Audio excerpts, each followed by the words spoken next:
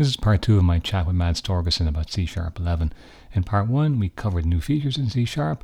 We also talked about some features that didn't make it into the release, and also community contributions.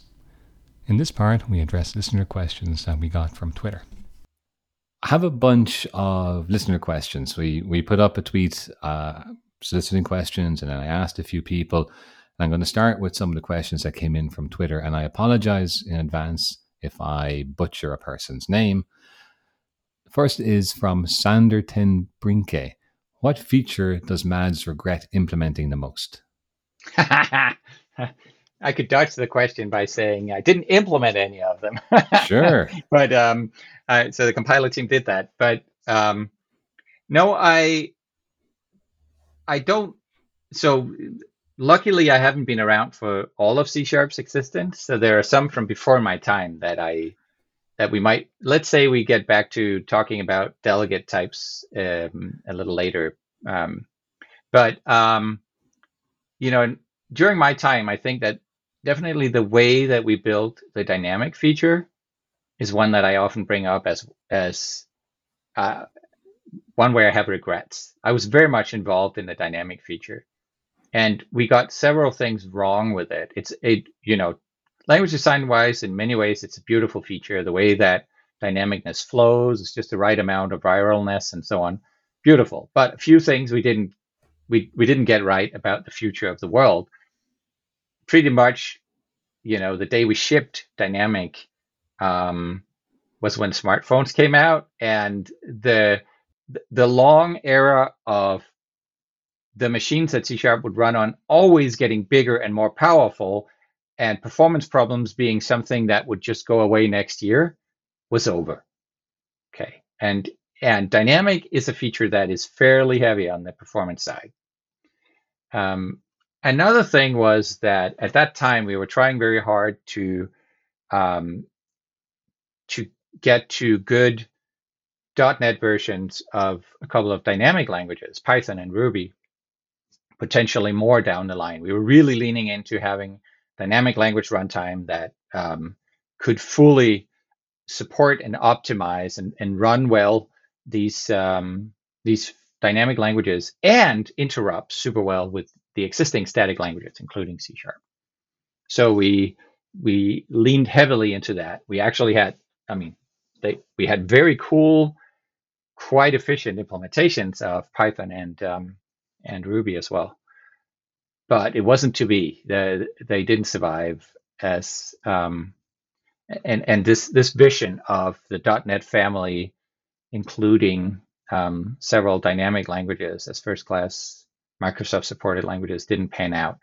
And so a lot of the effort we put into the level of interoperability across to those was kind of wasted and led to more heavy, clunky stuff in the way that we do dynamic, which we are sort of bound by compat and sheer engineering effort to just stick with forever. Next question comes from Ruben W. He would love to hear more about discriminated unions, both in terms of the challenges to get them designed and into the language, as well as language constructs that we might see to help them be useful. And in that regard, if there will be native, option, and result/error types. That's a long question. We probably need to break it up. So I'm going to ask you again. I know we've talked about it in the past. What are discriminated unions? So discriminated unions are to functional languages what class hierarchies are to object-oriented languages. I'll probably get attacked from both sides for putting it that simply. But they can send their letters to you. Yes, address them to /dev/null. In the sense that they are the core engine for expressing the shapes of data types that have multiple different shapes. Data types where a value can have multiple different shapes.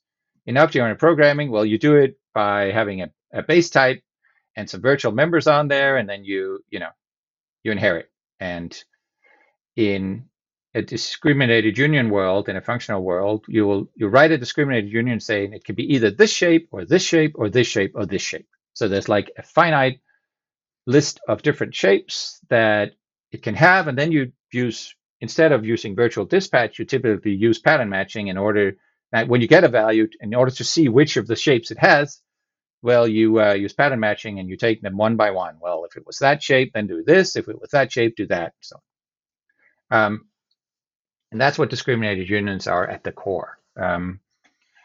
And so a lot of people are asking us to add discriminated unions to C#. But here's the problem. We already have inheritance. and adding a whole, like, full-fledged alternative mechanism for describing types that can have different shapes would be massive overkill, right? Now you have two languages in one. That's exactly the kind of thing we don't want. On the other hand, discriminated unions do have some advantages over classic inheritance. And so the trick here for us is to see which of those advantages are worthwhile enough that we can try to incorporate them into C# in some way, shape, or form without bringing the whole thing in. And sort of essentially, if we can stitch them on top of what we already have, so that you don't like bifurcate the whole world, that would be much preferred. Some of those advantages are, well, the list of different shapes in a discriminated union is finite, which means that when you then go and do pattern matching or switching or something like that, you can have exhaustiveness. With a class, you can never, or very rarely, can you know how many derived classes are there. Some of them you might know about. They live somewhere else. With an interface, it's even worse. There's like, who knows who implements this interface. So you can't write exhaustive code against an interface. You can call virtual methods on it and hope they do something right, but you can't sort of say, well, I've enumerated all the possibilities and I've dealt with everything. A discriminated union, you can. So exhaustiveness, really nice feature. Lots of people are asking for that. Another thing is that they tend to have really terse, beautiful syntax. And writing class hierarchies. So with discriminated unions, classically, you tend to talk about lines of code, and with classic object-oriented, full-fledged hierarchies, you're talking pages of code. And some of that is that you're sticking all the functionality in your classes, and so there's a lot of statements, code in there, as well as just shape of the data.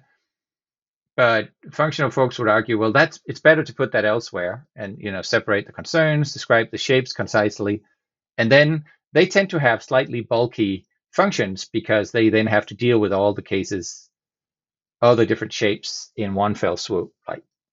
Whereas with virtual methods, that tends to be more modular. They tend to be slimmer and just do that one thing for this one shape. So pros and cons there, but we could certainly, and we have in many ways already been striving to get to where just the declaring of syntax, the syntax for declaring classes is more terse. Records are one take on that, but we could probably do more when it comes to describing families of types that are in either this, that, or the other. So there's syntactic benefits as well. And then finally, inheritance isn't always the most efficient way of doing things. So some people also ask for discriminated unions implemented through other mechanisms, like overlaying the values inside of a struct or stuff like that, where the way that you discriminate is not by asking about the type, but through some other potentially more efficient means, efficient either in terms of storage or in terms of just the speed of getting to the value. So yeah. Would discriminated unions make it possible to solve a problem with C# that you can't solve now, or is it more that it makes it easier to solve a particular type of problem? I think it's some of both. That the exhaustiveness is definitely something that you can't get today. I mean, it's not that you can do new things at runtime, but you can get better compiler checking than you can today. If there's a way that you can say, well, there are only these 5 kinds, well, then on the other side, we can also say you haven't checked for all five kinds, or you have checked for all five kinds, right? So that's a genuine new expressiveness, at least at the checking level. Um, the other things are more about terseness of syntax and clarity, if you will. The If you sort of get into so just to say, it might be that we do something that helps with exhaustiveness, but isn't discriminated unions. That could be the the first step, maybe, towards embracing more of what discriminated unions have to give. Um, Also, sometimes discriminated unions, the way that you describe them, there's sort of there's just a single type declaration, and then there are cases inside of it. So it's sort of a nested thing. And we already have examples of that structure in C# in enums. And enums are kind of cumbersome in a pattern matching context, for instance, in that you have to dot your way to the enum members in every case through the enum type itself. And so you could also imagine having sort of little helper language features that would let you not have to dot into nested things. And those would then apply not just to enums, but also to discriminated union-like things that are nested. So that's sort of an example of what they ask for. Are they other language constructs that could help them be useful? And now the last part of the question there about option types, for instance. An option type is essentially a discriminated union with there are two possible shapes. Either it has a value or it doesn't. The sum or none has the two cases. And the sum has a value inside and the none has nothing inside. It's really an alternative to null in a way. And a lot of people that are like functional programming say, oh, you should never have had null in the language. You should have used, if you had discriminated unions, you could just have option types, and then you wouldn't need null. And the answer to that is, well, none sort of is null, right? You still have to check everywhere to see if you have a value or not. But the one thing it does give you is that before you check, you can't get at a value. So you can't get null reference exceptions. You don't get none reference exceptions, right? Because you don't get to access what's inside until after you've sort of unpacked it with the pattern match. So it gives you another level of safety there that we can't quite get with null. We get kind of close, but it's not it's not as safe. On the other hand, we can do circular data structures, and a pure functional language can't. So you win some, you lose some. Next question comes from Anton Weislander. He's wondering about the progress on roles and extensions. Yeah, so we would like to do extension everything. We would like to say, well, extension methods, that's just one thing, but you could also have extension operators and extension properties. It's one that many people ask for. Extension static members. And we would really like to just generalize that whole set of features. One thing that then often comes up is, hey, could I have extension interfaces? Could we go one step further and say, I know that class doesn't implement that interface, but hey, if I tell you how I would implement that interface on that class, can you do it for me here? So essentially an extension that says, well, in my code, this type does implement this interface, and here's how. And yeah, we've been noodling on this for a long time, and we're making slow progress, because if we want to go all the way and do the thing with interfaces, then that will require pretty extensive work in the runtime, deep in the actual, runtime itself. And it will probably be the most extensive feature implementation we've done in the runtime since generics. So that's a big mouthful. If we leave the interfaces part out, and just do extension all the members, then it can be a lot cheaper. And I think that it's likely that we are definitely starting to look at, can we do that first? The really difficult thing is doing it first in a way that doesn't, we're using an implementation technique that doesn't exclude doing the full thing later. So it's one of those, like if we use compiler tricks too hard, then we back ourselves into a corner in terms of implementation strategy, where we can't later say, oh, and now we use the runtime to do the interface part of it. So that's a dilemma. We have some pretty solid ideas now for how we can do the first part in a way that doesn't exclude the second part. So that might be what we do. We're definitely spending time on it in this release. Whether it'll make it into C# 12, that's doubtful, but not impossible. But it depends on how good progress we make over the next, like, let's say 4 or 5 months on it. Even as a preview? It could end up in preview. I mean, it could be that we do what we did with the numerics, and we release it in preview in the C# 12 timeframe. I would like to do that, but it is not. There are too many unknowns for me to call that a plan. That's a wish at this point. Actually, what happens in that scenario? So C# 12 will line up with .NET 8, which is a long-term service. If you don't make it for C# 12, it'll be 13, but then you'll be back to the current versions, .NET 9 or whatever it is. Is that something that you have to factor into your planning for C# releases? Not at all. Okay. Not at all. It doesn't matter. We don't care one bit about whether the .NET release that we're on is long-term release or not. That has no impact. We add the features when they're ready, and if it's in a short-term release, well, some people who commit to long-term support only, they will have to wait another year to get it, but that doesn't mean we should hold it another year for everyone. Yep. Next question from Mumtaz, Twitter user. What is a planned endgame for null handling in C#?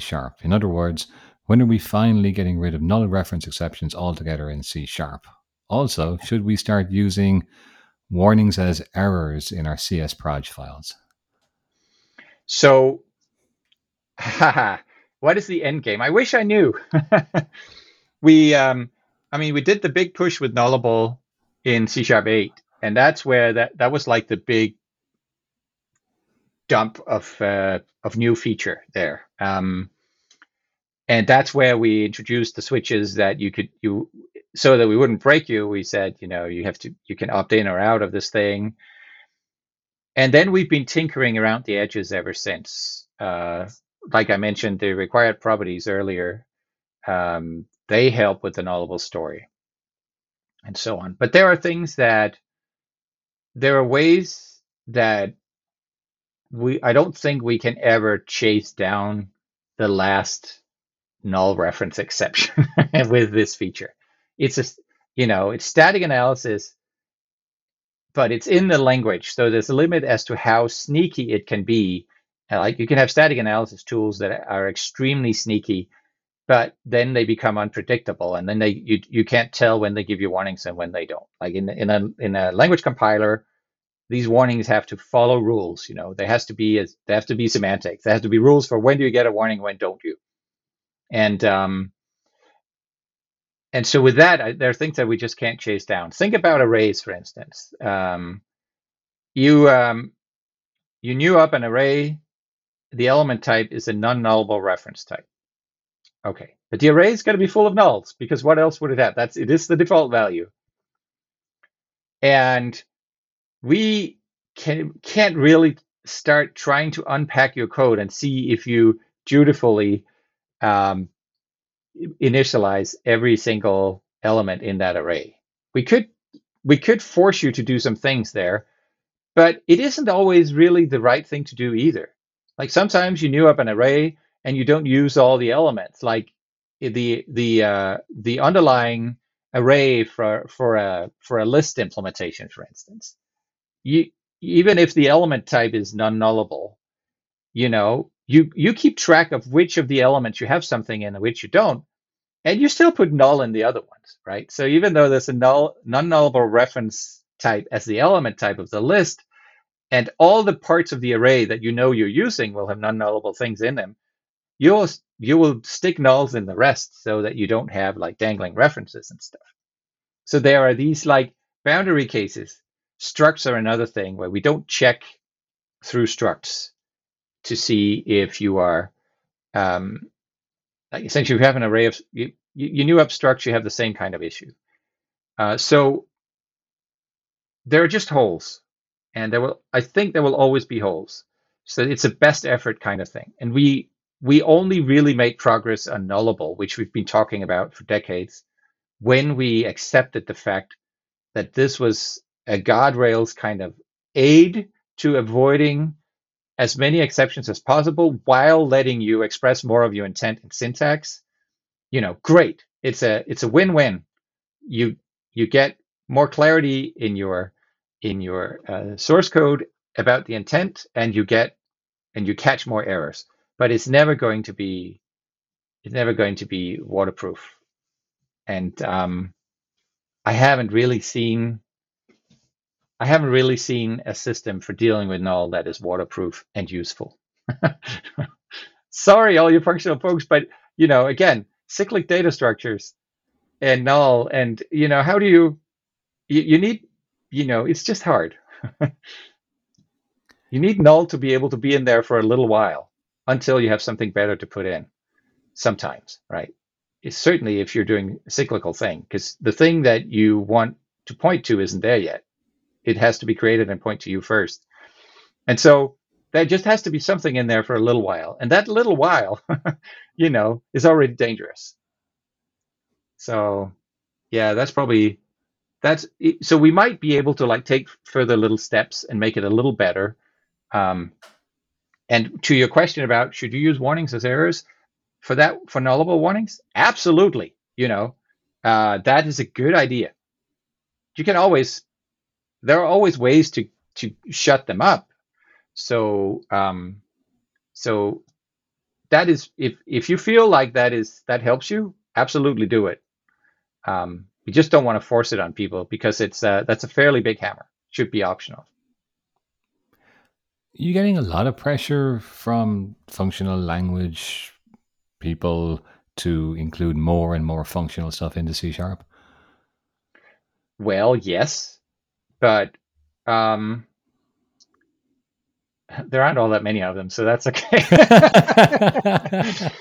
And not slightly more than null number. Yeah, but on the other hand,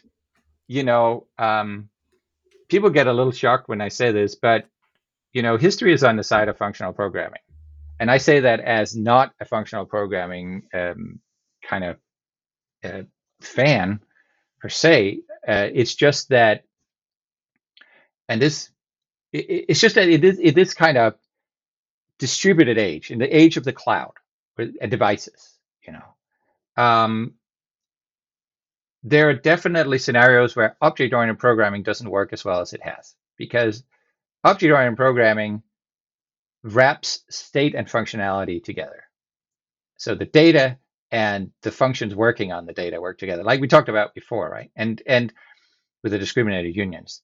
And in the functional world, you describe the data in there's a sacred little description of the shape of the data somewhere central, and then you can have functionality in distribute all over your code base that is unrelated to each other, and the only thing they share is the understanding of the shape of data. Now that much better matches the shape of the internet and the cloud, right? There's data, it's central, it's long-lived. It might evolve its shape a little bit. That's a bit of a challenge over time, right? But you have many, many different uses of that data that are not centralizable into virtual methods on the data description itself. So the functional approach of doing decentralized functionality just matches that architecture better. And this is just one of many ways that functional languages have offer really good solutions for object-oriented and imperative languages. We also embrace immutability much more than we have, and so on. And we do that not because we have functional people jumping up and down on our heads saying, add this, add that, but because there are real benefits to these ideas. These are really, really good ideas. And we do our best to, honestly steal them while massaging them so they fit into C sharp, feel more like a natural part of the language. This goes all the way back to, the way we did generics in C sharp 2, very inspired by functional languages. The way we did link in C sharp 3, super inspired by functional languages. And we added lambda expressions to support it and everything, right? And all the way up to now, functional languages have something to give us, and we just keep taking because it's good. And And even if there was no pressure, it's not because of the pressure that we do it. It's because of the solutions it offers to modern programming. I'm going to remind listeners once more, we have made podcasts on C Sharp 7, 8, 9, and 10, and we do discuss some of the functional features as they were coming into the languages at each iteration. I'm going to take us to the next question, again from Mumtaz. Any future plans to finally make functions first-class citizens in C Sharp as first class as they are in functional language? Is that even possible? And what are the challenges? I hope it's possible. I still dream about this. So this is where I said we might get to talk about delegates later, because I saw that. I remember. Yeah, I was wondering. I saw that this question was in the. I saw that on Twitter, and it's actually impressive what we've managed to do with functional features in C Sharp on top of delegate types, which are an absolutely hideous invention. They should never have existed. And there are, if I had been there when we did them, that would be the feature that I regretted the most, for sure, because they are just the ugliest kind of type on the planet. Think about it. They are a combined function type and collection type. Where else do you see that? Collection type, you say, how are they a collection type? Well, you can add two delegate values together, and then you get another delegate that calls first the first one and then the second one. The collection, you can just smush them together. It's absurd. And this is all because of the way that we wanted to do events back in C# 1 and .NET 1. Events were all about, the events are a first class language feature as well, based on delegates. Don't get me started. But it's just a hideous thing. And then you have to, like in a functional language, function types are not something you declare. They just are, right? They're just like you instantiate generics, and you can make new types by instantiating generics. Well, there are other type constructors, and one of them is just say, this is the function type of taking strings and ints and returning bools. And you just say that with a type syntax, and it exists. And there aren't like three different function types that take those things, and those are incompatible with each other or have runtime cost if you convert from one to the other and accidentally wrap and because they're not nominal, they're structural types. There's just the one functional type for each like combination of input and output. Whereas we have in C# you have to declare all your quote unquote function types as delegate types, and you have to declare different ones if you want ref parameters and different but even if you declare them the same, they don't match up. You declared that one over there and that one over there, and the fact that they look the same, the compiler doesn't care, the runtime doesn't care, they're not compatible because they really like sort of classes underneath.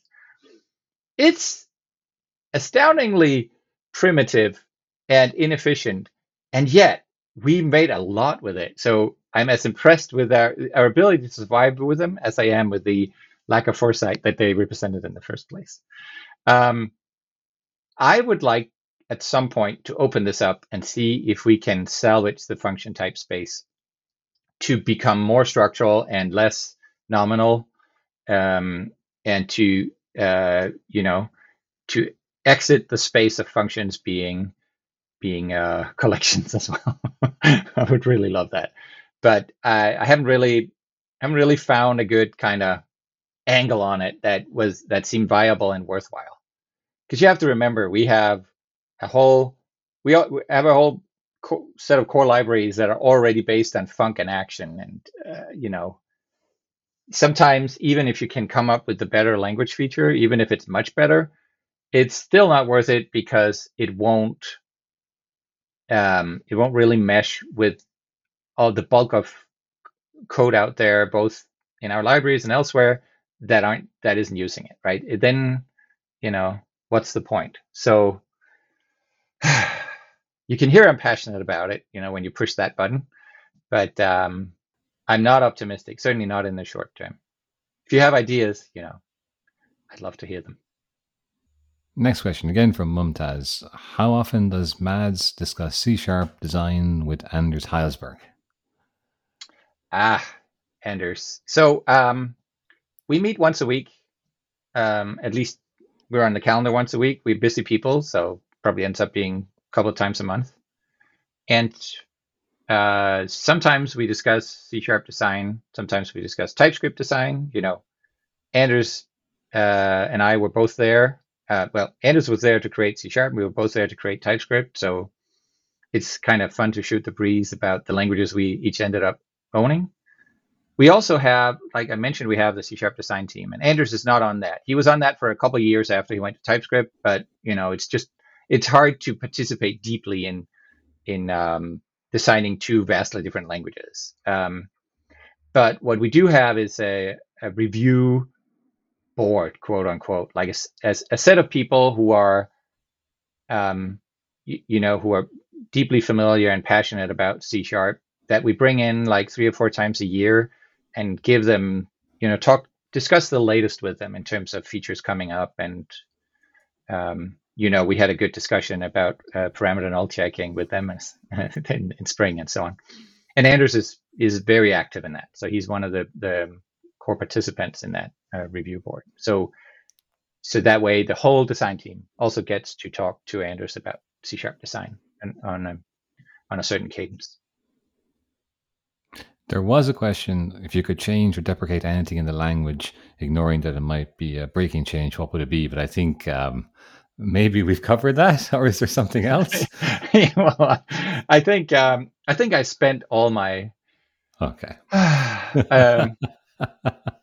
all of my regret energy on that one for today. Ask me on another day, and I might have another one. Samula Mohammed asks, does Microsoft have any plans to add cloud programming constructs to C#? I mean, that's a good question, because what is a cloud programming construct really?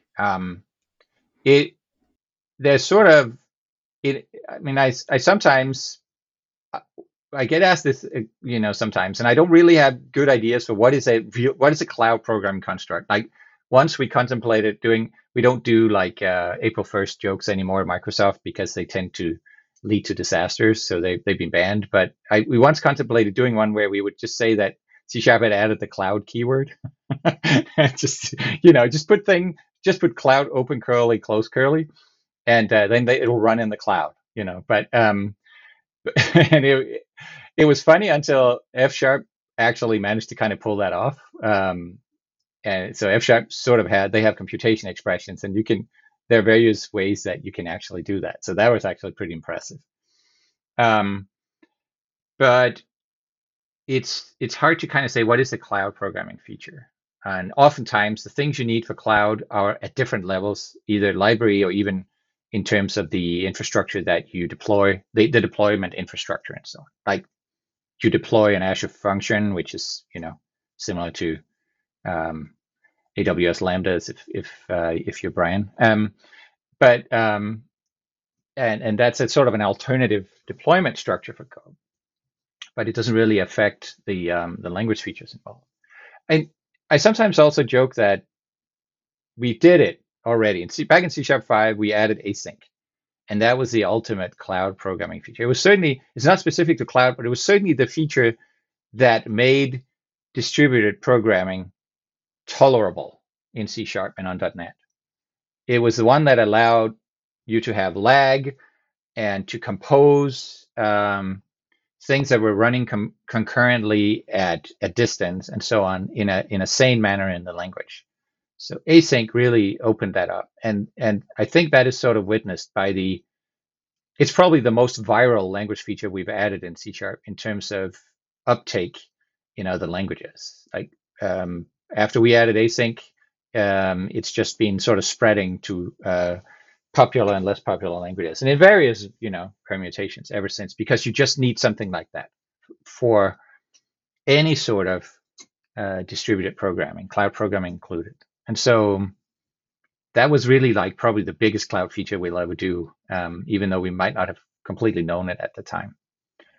And there might be other things, but it's the problem here is kind of like with concurrency, is that if you add features into the language, then you tend to get too opinionated, and we don't want C# to be too opinionated about it. It'll be like, do it this way, do actor based or something like that.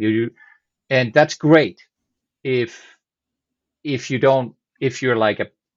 that's what you're about as a programming language. But we kind of have to remember to be general purpose and allow multiple different approaches here to be non-denominational, so to speak, and on this particular faith issue.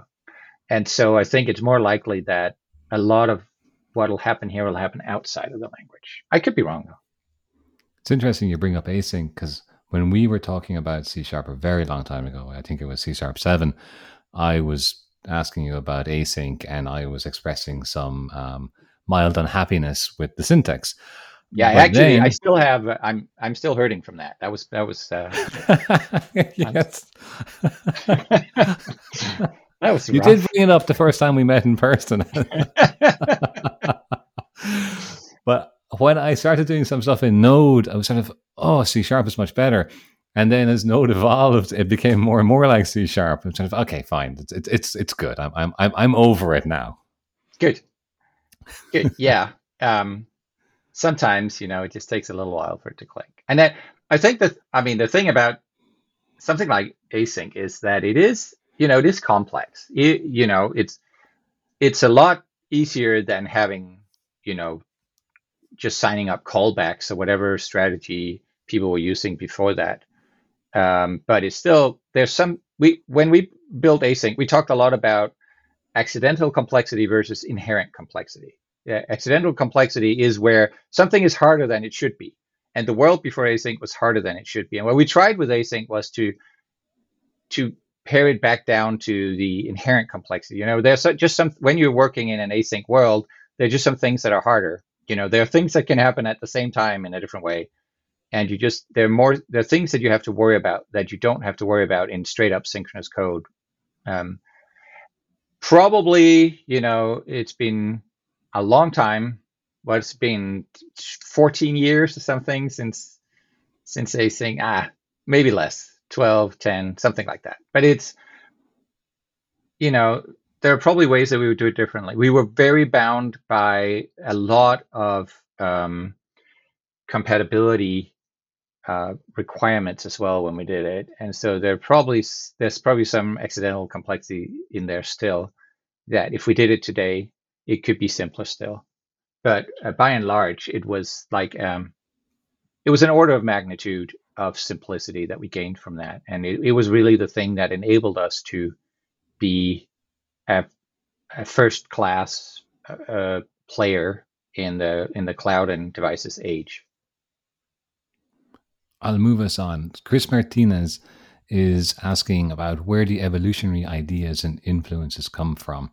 He mentions community and proposals, but he's wondering if there are others. And then he sees similarities in recent C# versions that look like things that are in Kotlin or Rust. Yeah, so I think that we do look a lot at other languages as well, and you've heard me talk a lot about functional languages. We have F# right there next to us on .NET as an example of a functional programming language, and it again has a long history in the ML family of languages, and so on. We also, I think, are part of we're trying to be part of a trend where programming languages are better and better at getting rid of, again, I guess, accidental complexity or accidental uh, overhead or boilerplate, if you will. So C sharp, classic C sharp, if you look at C sharp 1.0 today, it is fairly bulky. There's a lot of syntactical clunkiness, and we've tried for many years to reduce that where it isn't necessary. Again, without changing the fundamental feel of the language, we've tried to pare down a lot of that. Like you've seen that both with things like expression-bodied members, with things like top-level statements, and so on, where we just try to take the language in a more in a way that is terse without being more cryptic, but not by creating more gnarly, more symbol laden syntax, but by taking away stuff that you don't need.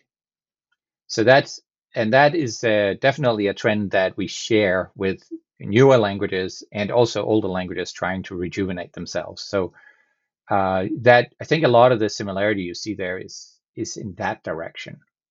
We don't stare particularly hard at either of the two languages you mentioned, but I know that Kotlin is also very.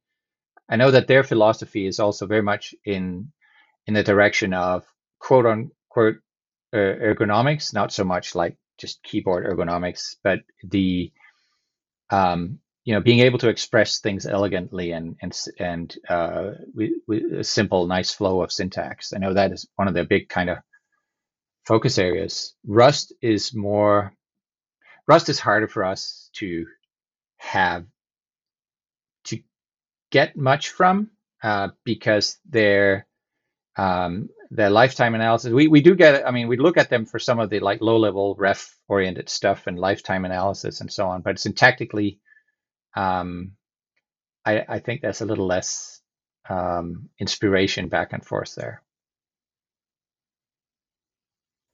The next question comes from John Skeet. He's Ooh. wondering how the C# team balances the needs of developers across the experience spectrum when designing features. How do they think about keeping the language manageable for newcomers and enough of a Swiss Army knife for folks who want complete control? Well, it's a difficult problem. Definitely as part of what we just talked about, the trend towards more simplicity. When we give you newer, simpler ways of writing the same C#, so to speak, well, the old ways are still there. So, in a way, also reaching back to one of the earlier questions, if we could you could sort of look at what is the C# we would keep today if we wanted to keep only one way to do everything, and it would be somewhat smaller than what is there today. But also, and I think that is more what John is getting at, some features are like very inviting and simple, and some features are aimed at expert programmers trying to get like systems programming level or near systems programming level performance with C#, working at a lower level. And the way that we try to balance that is to just lean into both. Well, if we do this stuff, they can build a faster, they can make something in ASP.NET run faster in the core of ASP.NET. Excellent. Or we can replace all this unsafe code with safe code that's just as fast. That's on the one end of the spectrum. And at the other end of the spectrum, we try to then make easy things even easier and hard things easier, to just try to make the language more appealing and easier to approach as a newcomer or as a casual user. So we just try to, every release has some of both. When you ask me to list out the features in this release, you will hear me talk more about the make it easier kind of features and less about the low level, the ref fields and ref structs that we added this time. You didn't hear me mention that, but it sort of targets the other thing. But in general, we try to add features that we try to stick to features that are good for all C# programmers. But we do make an exception when it comes to lower levels because they are most people won't use those features, but they're still good for everyone in that they improve the performance of the stack that you're probably targeting. One final question. This comes from your Hmm. colleague Jared Parsons, the lead on the C Sharp compiler team. He is asking how MADS approaches managing the C Sharp language design meetings. There are so many vibrant personalities in that room, many of us who are very invested in certain features getting implemented, all of us with strong opinions. Yet year after year, MADS keeps the room happy, focuses on the themes for a release, and iterates until we have everything nailed down. It's a real special form of leadership he has. Oh, it's a good thing you can't see me out there because I'm blushing pretty hard right now. Oh, thank you, Jared. What was the question? Oh, how I approach it. Yes. Well, okay. So I learned a lot from Anders here, actually. I learned probably more about running a design process than about actual language design from him, although a lot of both, right? But Anders is absolutely brilliant. He's just so smart and has so much insight and so much intuition. But he approached language design right back when I joined Microsoft. He was running design meetings. And you're like, he could just sit down and invent a language on his own. What does he need all these comparatively junior people for in the room?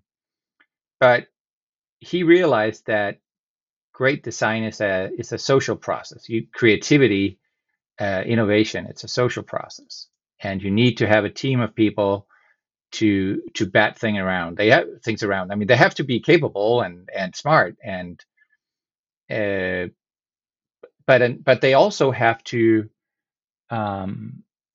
be diverse. They have to bring in different viewpoints and different perspectives. So you will try to like not just have the whole compiler team sit there, but some from the compiler team, some from the IDE team, and some from elsewhere. And they also need to feel safe. They need to feel that they're in there together working on the same thing. You need to make sure that it's not a committee, but a team, right? So there were rules in place way back then for there were design notes all the way back then. They weren't public back then, but they are there. I have them um, on my OneDrive. But you would not ever mention names in the notes, for instance, and we still don't. Like nobody who's in the meeting gets called out by name. Like this person said this person said that. So you're like free to say quote unquote stupid things. You're free to brainstorm. If you take things down a rabbit hole, nobody's gonna look at it after and say, "Oh, this Mads guy, he always like," and nobody's gonna be checking that you are doing that you're in there fighting for your team's interests in the language design committee or something, right? It's safe and it's anonymous, and you're part of a creative process. You're bringing your own self, your own perspective, and I really try to hold on to that into try to bring it into the open source age um, by finding the ways that we could open up and the ways that we shouldn't open up. So the design notes are now public, but they're still not by name, and there are no recordings publicly as well. So people still it contributes to that feeling of being free and safe to be awesome together in there, to be different. Uh, I think that is. I just took all of that and ran with it. Like I learned it all from Anders, and I try to be. I'm amazingly humble. I try. I try to be. I try to be humble and not lead the witness in there, and try to um, really create a situation where everyone's contribution is in fact valued and taken seriously. Everybody gets to speak. These Teams days, we use the raise hand feature religiously so that nobody speaks over anyone else. And if they do, they get called out, and everybody's voice is valued in there. If you're there, is because we value your voice. So you wouldn't have been invited in the first place. So you can speak up with confidence, and we'll create the space for you to do so. I think that's really it. And then the meeting all the goals and doing great design, getting people aligned and so on outside of the design team, that almost all falls out from that. If the design team agrees, then 9 times out of 10, the thing is so good and so many people are already bought in from different organizations that it becomes much easier sailing from there. There's still work to be done, there's still resources to be spent and so on, but the decisions usually stick, both with the team itself because everyone's bought in to the outcome, but also with the folks around because it's sort of been through the test and through the scrutiny that the design team provides. So along with all that, I think, on a personal note, I see you as someone who gives your time to me and others. So we've been making these podcasts 5 years in a row. And not only this, also you've given your time on the podcast about ADHD. And I know you present at conferences.